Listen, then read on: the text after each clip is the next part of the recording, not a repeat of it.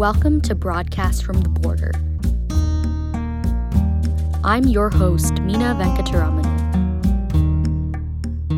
This week, Caitlin Dickerson, a national immigration reporter for the New York Times, joins us for a conversation on immigration during the novel coronavirus pandemic.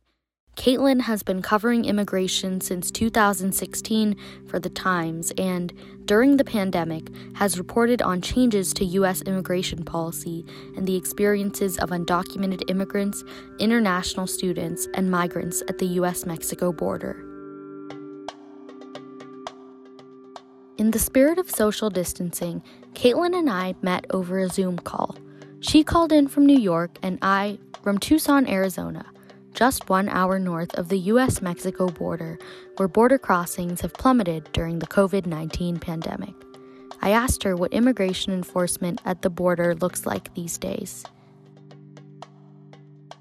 So very few people are crossing the border right now.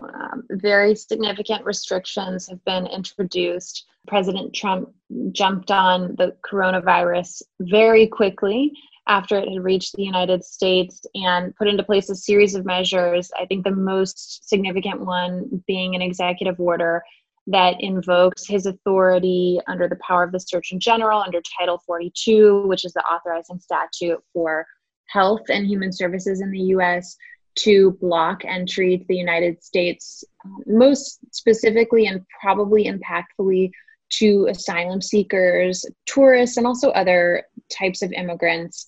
But there were already pretty significant restrictions on border crossing for asylum seekers before the pandemic broke out. And so, one of the populations that has been impacted most significantly, I would say, is unaccompanied minors, who I've written about quite a bit. Those are kids who come to the border alone. Up until the pandemic, they were still allowed to cross the border, including to seek asylum, because of a lot of legal restrictions and protections around that particular population that have existed for a long time, because they're considered so vulnerable that they had largely been spared from these other limitations on asylum that had been introduced. But even they are now blocked under the executive order that the president introduced because of the pandemic. In fact, on May 19th, the Department of Homeland Security renewed the border restrictions indefinitely, which would continue to prevent border crossers from seeking asylum. Are there any humanitarian exceptions that still exist under the current situation? There are a few ways it appears that asylum seekers, including kids, can overcome that executive order that we just talked about. The problem is that it's not entirely clear what the methods are. And I'm actually about to publish a story that talks about this. I went to CBP, to Customs and Border Protection, and I asked them, okay, who's being subject to this executive order and who's being allowed into the country? And they said, we're not going to tell you, because we think if we tell you that smugglers will exploit that information. And so they're not even making clear how the law is being applied and to whom. But generally speaking, there are ways of getting around these restrictions on asylum, the executive order that we're talking about, but also the ones that were in place earlier. One of those is the Convention Against Torture, which allows for people to apply for a status very similar to asylum, but it's basically made available to people who aren't eligible for asylum. So typically, people who apply for protection under the Convention Against Torture are, for example, people who've been deported in the United States in the past, which means they're not eligible for asylum, but they might be eligible for protection under Convention Against Torture. They have to meet this higher burden of proof, which is basically proving a higher likelihood of the possibility of being subjected to torture than the likelihood that's required for asylum, which is actually quite low. I believe under the Convention Against Torture, if you are granted protection, that you can stay in the United States indefinitely, but that there's no pathway to citizenship. You briefly mentioned unaccompanied minors and how the process has changed significantly for them. What can an unaccompanied minor expect to see if they cross the border or arrive at a port of entry under the current situation? So according to the data and the reporting that I've done in talking with the federal agencies involved, the vast majority of unaccompanied minors who present themselves at the American border are going to be expelled under this executive order that invokes Title 42 that we've talked about. And that will mean, depending on where they're from, that they're either just pushed back across the border into Mexico, or they're actually loaded onto a plane and returned to their home country. Most people are going back to the Northern Triangle, and the United States has been deporting people to Guatemala, Honduras, and El Salvador throughout the pandemic. So that's what's going to happen to most kids. Some kids might be allowed into the United States, but it's hard to tell who. So one thing that immigration lawyers who volunteer along the border have been pushing for is to try to convince border agents to conduct these non-refoulement interviews, which are interviews that are designed to sort of, in a way, force the American government to allow somebody in under this principle, which is recognized both in federal law and also in international law, of non-refoulement, which means not returning someone to harm. And so the lawyers are, approaching the border every day with very extreme alleged cases, people who've been subject to torture, people who've been kidnapped, people who've been, violently attacked. And they're trying to get border agents to conduct these non-refoulement interviews, because if the person who's trying to cross the border passes basically the test or the burden of proof that's presented to them, then they have to be allowed into the country. But the lawyers are telling us that almost nobody is getting these non-refoulement interviews, that there's almost nothing that's compelling enough to convince border agents to let people in. I do think it's a very subjective conversation. And so I think the reality is that it also depends on who you encounter when you approach the border, what their experience is, what their training on asylum law is, and quite frankly, maybe what kind of mood they're in that day. There are a lot of subjective factors that play a role.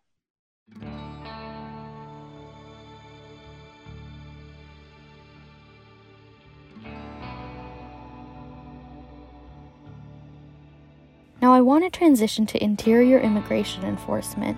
What does that look like?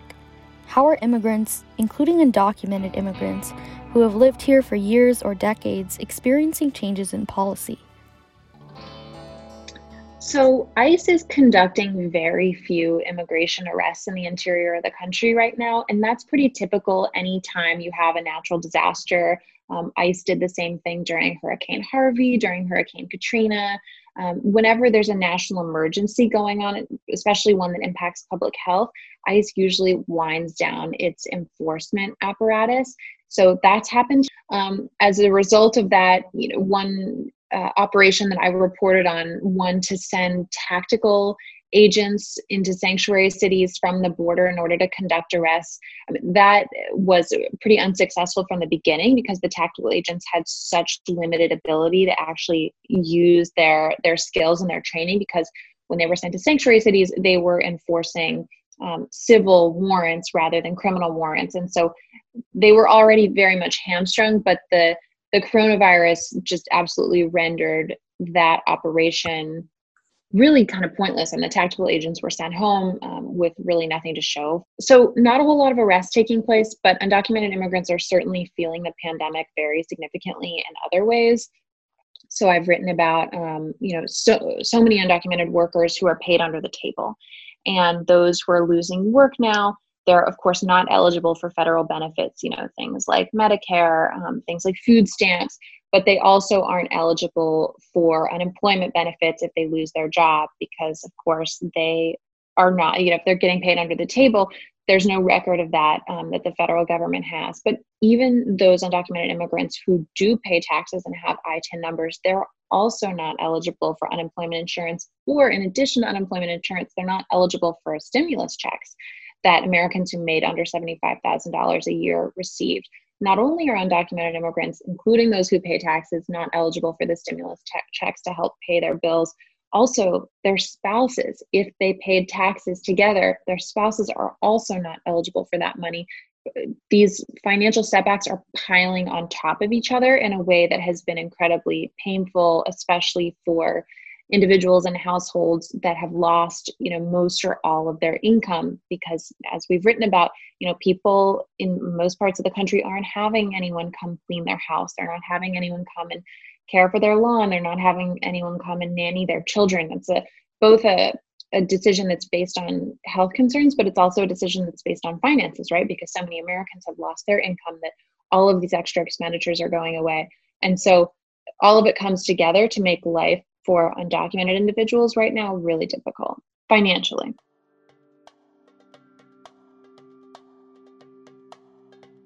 Unable to claim stimulus checks and ineligible for unemployment benefits, undocumented immigrants also cannot buy health insurance under the Affordable Care Act, leaving them largely stranded both economically and medically during a time of unprecedented illness and death. Meanwhile, they're hesitant to seek medical care in emergencies, afraid that Immigration and Customs Enforcement will deport them. On March 18th, ICE said that it would not make any arrests near hospitals, doctors' offices, or clinics except in the most extraordinary of circumstances, and would not make arrests more broadly unless deemed critical to national security. Is there this general fear still of pursuing medical care for fear of immigration enforcement in hospitals, or what is that looking like? There is, and that was the case even before the pandemic broke out, is that, the important context here is that we're 3 years into an administration that has talked very openly and executed on a plan, quite frankly, to engage in very robust and aggressive immigration enforcement across the country, using every single mechanism available, including leveraging help from state and local governments. And so the result of that over time is this increasing level of fear to engage with any kind of public service, or really in a lot of homes with undocumented people, just to kind of leave the house. Like that alone is scaring people more and more recently because they're so worried about encountering ICE. And so even before the pandemic, you saw, and I spent a lot of time in South Texas, for example, in the Rio Grande Valley, where and spent time with doctors there who are focused on trying to convince undocumented people to come out of their homes. A lot of them live in colonias, which are these unincorporated areas where they live in, rundown trailer homes, don't always have access to basic services like trash collection or even plumbing. And people don't want to leave their houses to go to the doctor. And so if that was already a concern going into a global pandemic, you can imagine that it got even worse. And so the fear is that people won't seek care, and that actually not only is harmful for them as individuals and for their families, but also for these broader mitigation efforts that require people to get tested and to get treatment and to keep track of who has the virus and who doesn't. How is this pandemic specifically affecting people who are both undocumented but considered essential workers? The paradox is the right word. I mean, that's been an interesting experience for a lot of individuals that I've talked to, people who are farm workers who've spent their entire lives, who spent decades working in the United States in fear of and trying to avoid immigration enforcement. And all of a sudden, with the pandemic, they've basically been handed what amount to kind of freedom papers from their bosses. Their bosses hand them these documents to carry with them and keep with them in their cars when they're on the way to and from work, so that they can be presented to police or anybody who pulls them over. The idea for those papers originally was that individuals would need them if travel restrictions were implemented in a way that became so strict that anybody who was out on the road was going to get pulled over. It was like farm workers and meat plant workers needed to have a document to present to prove to the police that they did have a legitimate reason to be out on the road. It's this paradoxical experience of, being told that you're essential and provided paperwork that can potentially get you out of an otherwise potentially very dangerous or threatening interaction with law enforcement. But at the same time, and with that came too a lot of pressure to continue showing up for work, right? For people who work in fields, but also especially for people who work in meat and poultry production plants. There was a lot of pressure to continue showing up for work, and a lot of those plants provided bonuses that were only available to people who showed up for 100% of their shifts. And so there's a lot of pressure to keep working, but at the same time, there's this gap in terms of, or really a complete dearth in terms of the resources that are provided by the federal government to help you weather this period of time financially. It's a dilemma for a lot of people, and one that actually, as we've written, both in the United States and internationally, has actually discouraged migration and has encouraged a lot of people to move home, because it just doesn't make sense when all of these factors are coming together. Specifically, what do you think is one aspect of immigration or immigrant communities that perhaps isn't getting enough coverage during this time? There are so many. I mean, I was glad to be able to write about international students last month because that's a community that, quite honestly, I haven't written about very often, that I do think is forgotten about. I think that might be because of an assumption a lot of people have that all international students come from very wealthy backgrounds. And it's just not the case. There's a huge diversity of experiences leading up to people moving internationally to study in the United States. And for many, it's something that, their entire families have had to sacrifice in order to be able to support. And so what was interesting with them was, there was a couple of layers. The first is that a lot of them were kicked out of dorms, but because they aren't from this country, didn't have anywhere to live. But on top of that, because of the way that the economic recession has been even worse internationally than it has been in the US, their foreign currencies and the currencies that their parents make money in have devalued very significantly. So their education actually became more expensive over the course of the pandemic. One that we haven't written about as much, but that I've seen in the past, and I'd like to find out whether it's happening now, is undocumented people are often just turned away for healthcare, even when they do pursue it. And I wonder whether that's happened amid the COVID pandemic. I can imagine that it has. And looking into the presence and the legality of that, I think would definitely be worth doing.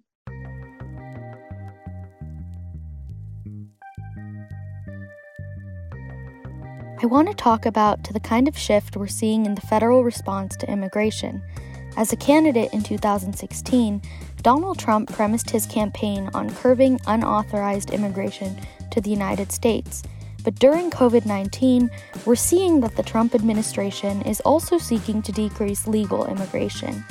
Your colleague, Miriam Jordan, recently wrote about the possible suspension of H-1B visas, and we're already seeing the suspension of green card issuances. Do you believe the administration's current actions to curb legal immigration are unprecedented, or has the shift been a long time coming? I think the shift has been a long time coming. I think the administration has actually been quite clear and open about the fact that they want to limit legal immigration. Some people might miss that because it's not always talked about explicitly in those terms. The phrase that you'll hear instead is chain migration. President Trump talks about his frustration with chain migration quite a bit. So does Stephen Miller, who's written most of his immigration policies. Chain migration, when they use that term, they're referring to family-based petitions for immigration. So that could be somebody who's filing a petition to sponsor their parent or their spouse or their child or even their sibling to come to the United States. Right now, both U.S. citizens and legal permanent residents can file those petitions, and they make up the majority. I believe it's 2/3 of our legal immigration system right now. And the administration has been very clear that they want to get rid of that. They want to introduce a merit-based system that really prioritizes high-skilled workers and minimizes the number of people who have lower skills or lower income who are allowed to come into the country. Now, what you're asking me about now, H-1B workers, is very different, right? These are high-skilled workers.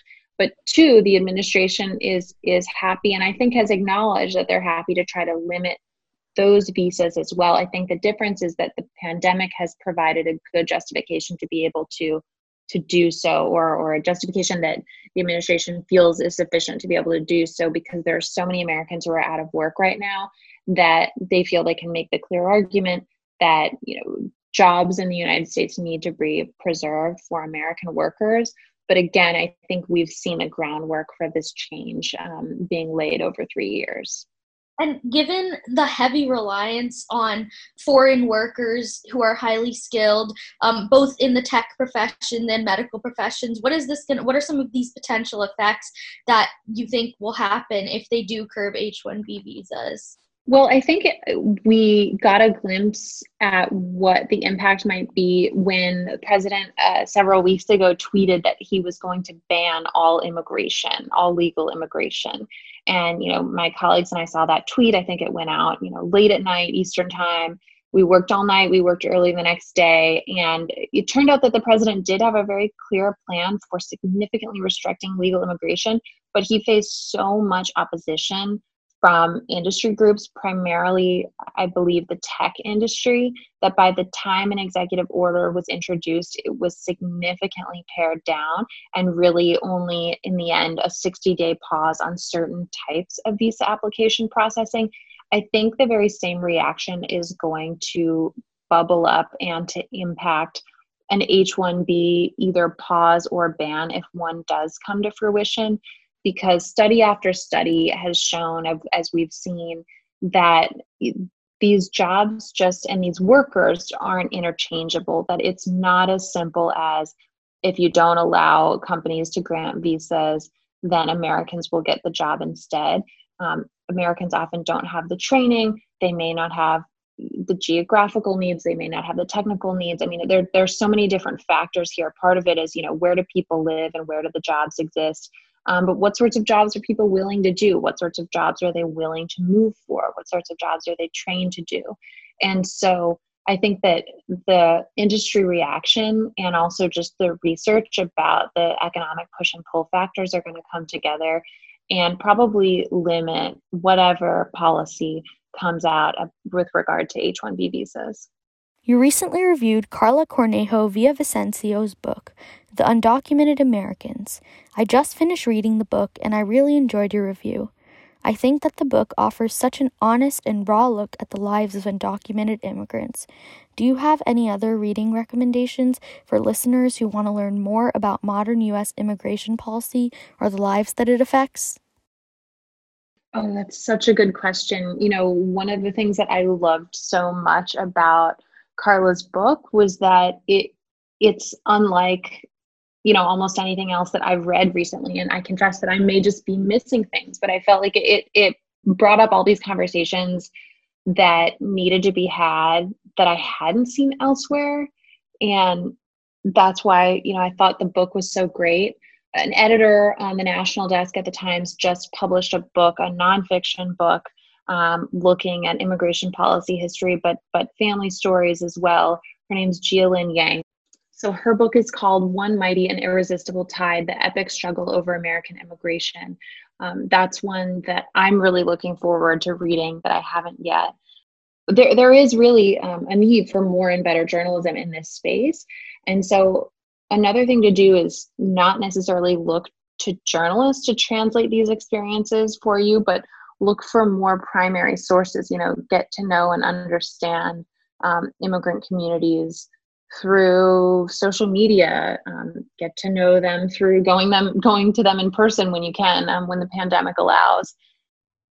We at Broadcast from the Border are curious to know, what's it like reporting during the pandemic? Do you do Zoom interviews and phone calls with sources? What's that like for you as an immigration reporter whose work is rooted in on-the-ground experiences and sourcing? Yeah, sometimes I use FaceTime to do interviews. I tend to just rely on the phone. The phone is actually a huge part of any reporting job. It's not where you want to do the majority of your interviews, but it's something that, every working reporter is pretty experienced with. So I think my interviews are getting longer. I think that I'm having to get nosier and ask a lot of, personal questions, a lot of detailed questions that might feel to the person who I'm interviewing like they have nothing to do with what I'm writing, but it's because I'm fishing for some sort of detail that I can use to help paint a picture of them that I would have, under normal circumstances, been able to do just by looking at them and seeing, observing them in their home and seeing how they live and where they live and how they interact with other people. I can't see any of that now. I'm really going in blind. And so instead I have to ask, tell me about your room where you are when we're talking right now. Tell me about the workspace where you've been working from home. Tell me about, where you work. I can't go with you to your place of work. Even if you're out of work right now, just, the meat plant, for example, there's one in South Dakota that I've written about quite a bit. And I can't tell you how much time I've spent just having people sort of paint a picture for me verbally of what that facility looks like so that I can try to write about it in a way that's interesting and that's engaging to readers. So these longer conversations with a lot more nosy questions that I usually preface by explaining, under normal circumstances, I'd actually be there with you and I wouldn't have to ask all of this, but I hope you can bear with me, and then go from there. This episode was produced and edited by Jess Eng. Thank you to Emily Hong for creating our original music. If you like this episode, please share it with your friends and follow us on Spotify or iTunes for more content. And find us on storiesfromtheborder.org or follow us at Border Stories AZ on Twitter, Instagram, and Facebook.